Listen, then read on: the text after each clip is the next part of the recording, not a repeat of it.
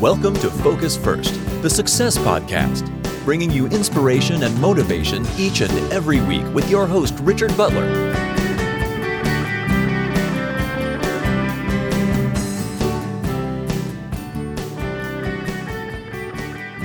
Hey, welcome back. It's Richard Butler. So last week I talked about how to get mindfulness more into your life. And I wondered, did you take my advice? Did you try a couple of things? Did you, for example, resist the urge to eat or to text your ex? Or did you put your smartphone away just to have that moment when you can just be in the moment?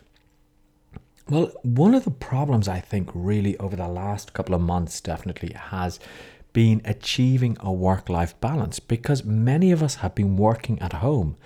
And many of us have been at home 24/7 with our partners, wives, husband, girlfriends, whoever it may be. And, when something comes up, you may decide to throw yourself into your work, or you may just find that you can't get away from your work. I don't know if that's happened to you. I make a very strong case, and I will always finish work. It's always a rule that I have. I'll finish work by 8 p.m. at the latest if possible. There may be one or two evenings that I work until 9. There may be one or two evenings that I'm always up early, but I may be working early. But I always try and finish early, 8 o'clock. And on Fridays, I try and finish at 6. And I do my utmost best not to schedule any calls or any coaching clients over the weekends or during holidays. I'll always tinker around and do a couple of things, but I always try to do that. And in today's podcast, I want to talk about 5 ways to achieve work-life balance using mindfulness and using meditation. Now, of course, work plays an important role in our lives. But as adults, we tend to spend the majority of our time at our jobs. When you think about it, you're probably 8 or 9 hours at the office, or were at the office. Now you're 8 or 9 hours at your computer. But, we have to be careful, because we don't want to work, and then sort of die without enjoying life. So I always make sure that I enjoy life. But, not only is our time precious, but our mind space is precious as well. And for some people, they get so caught up in their work that they miss out on enjoying and cherishing the little things in their own personal space. So how can you ensure that your time, energy, and attention is used in a balanced and effective manner? You may ask, what is the best way to support yourself in creating an effective work-life balance? Well, I do think mindfulness and meditation can help that, and I try and meditate every single day. Normally at the weekends I don't meditate, but I try to meditate 5 times a week. And when I talk about meditation, I'm not talking about doing it for 2 hours. I'm talking about 10, 15 minutes a day. It's not a lot, but it gets me focused during the day. Now, here's a couple of tips that I have for you today. The first one is cultivate calmness and tranquility. Because you see, in order to make wiser decisions and to work smarter instead of harder, it's important to be calm and composed. And this quality of being calm and composed can be cultivated and improved through this simple practice of meditation. Now, if you practice at least 10 to 15 minutes of meditation consistently, it can make a significant difference in the way you do things in your house and at home. Because you see, being calm enables us to obtain confidence and to develop trust within ourselves, others, and the world in general. By doing this, we can make better choices about how we spend our time, energy, and attention. And that in itself is going to lead to a better work-life balance. Ask yourself what makes you lose your calm. What kind of consequences are you facing when you make decisions that are rushed and made under the influence of stress? Also ask yourself, what can you do to cultivate more inner peace at work and in your home? And now, as I said, work and home are nearly the same thing.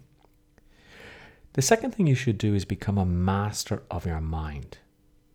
You see, we tend to pay more attention to taking care of our bodies than our minds.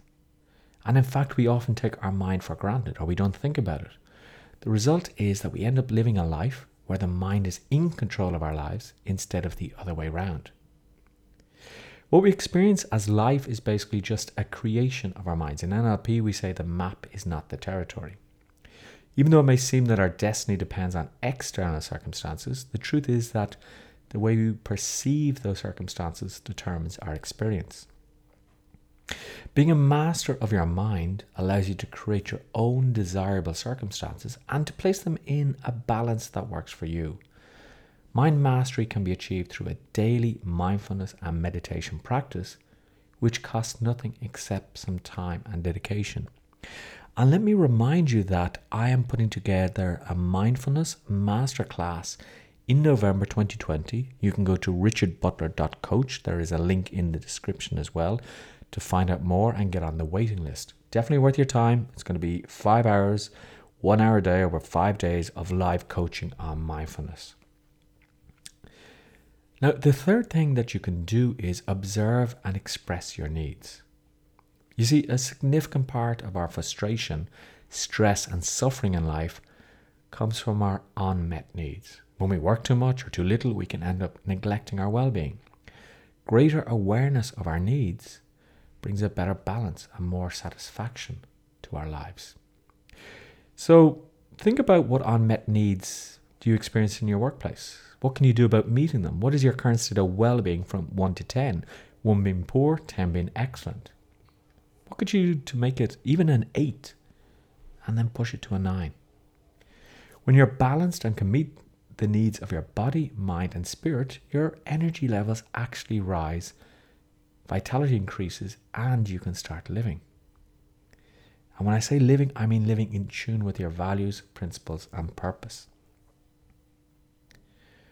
My fourth tip for you is to respond instead of react. The highest level of mastery over mind can be seen as an ability to respond instead of react. There's a huge difference between the two. Reacting is like being on autopilot, letting your emotions control what you say or do next. Responding, on the other hand, presents a conscious, calm, and constructive action that promotes resolutions of conflicts. To respond means to be in control of your own thoughts and behaviors. It helps you to be in charge of your life and supports you to set and stick to your priorities, such as a healthy work-life balance.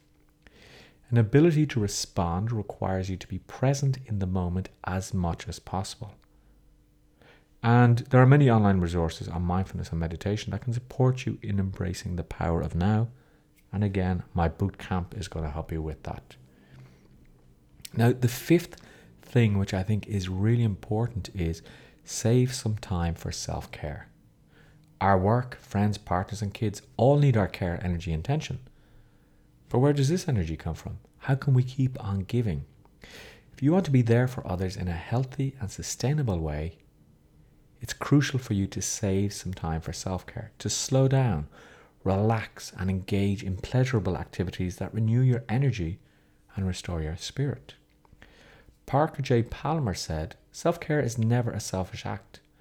It is simply good stewardship of the only gift I have, the gift I was put on the earth to offer others. Anytime we can listen to true self and give the care it requires, we do it not only for ourselves, but for the many others whose lives we touch." Caring about your well-being and incorporating a few of these mindful ideas can support you in achieving greater levels of harmony in your personal and professional life. So let me ask you, which one will you try first?